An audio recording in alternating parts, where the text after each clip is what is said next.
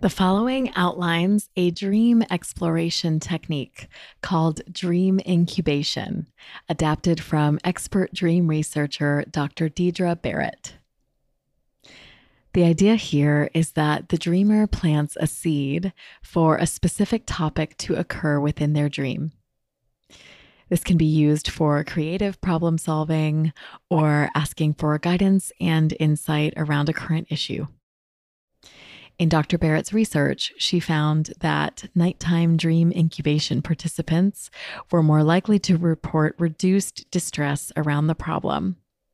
This is interesting to me from an EMDR perspective, given that a key part of the eye movements, which mimic REM sleep, can be used to desensitize our emotional response to a problem or trigger, making way for novel solutions to arise. Dr. Barrett had her students focus on a problem, such as an unsolved homework assignment, before going to sleep each night for a week. She found that it was possible to come up with novel solutions in dreams that were both satisfactory to the dreamer and rated as objectively solving the problem by an outside observer. In her study, 2/3 of participants had dreams that addressed their chosen problem, and 1/3 reached some form of solution within their dreams. Now, for the method, if you would like to try a version of dream incubation at home.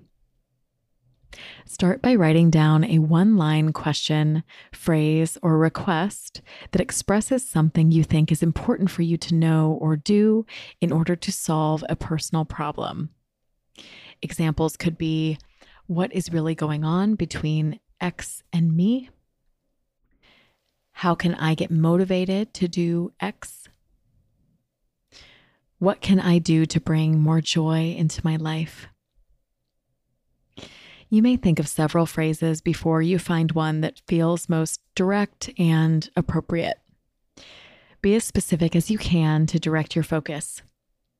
If there's an accompanying image to hold in your mind's eye, all the better.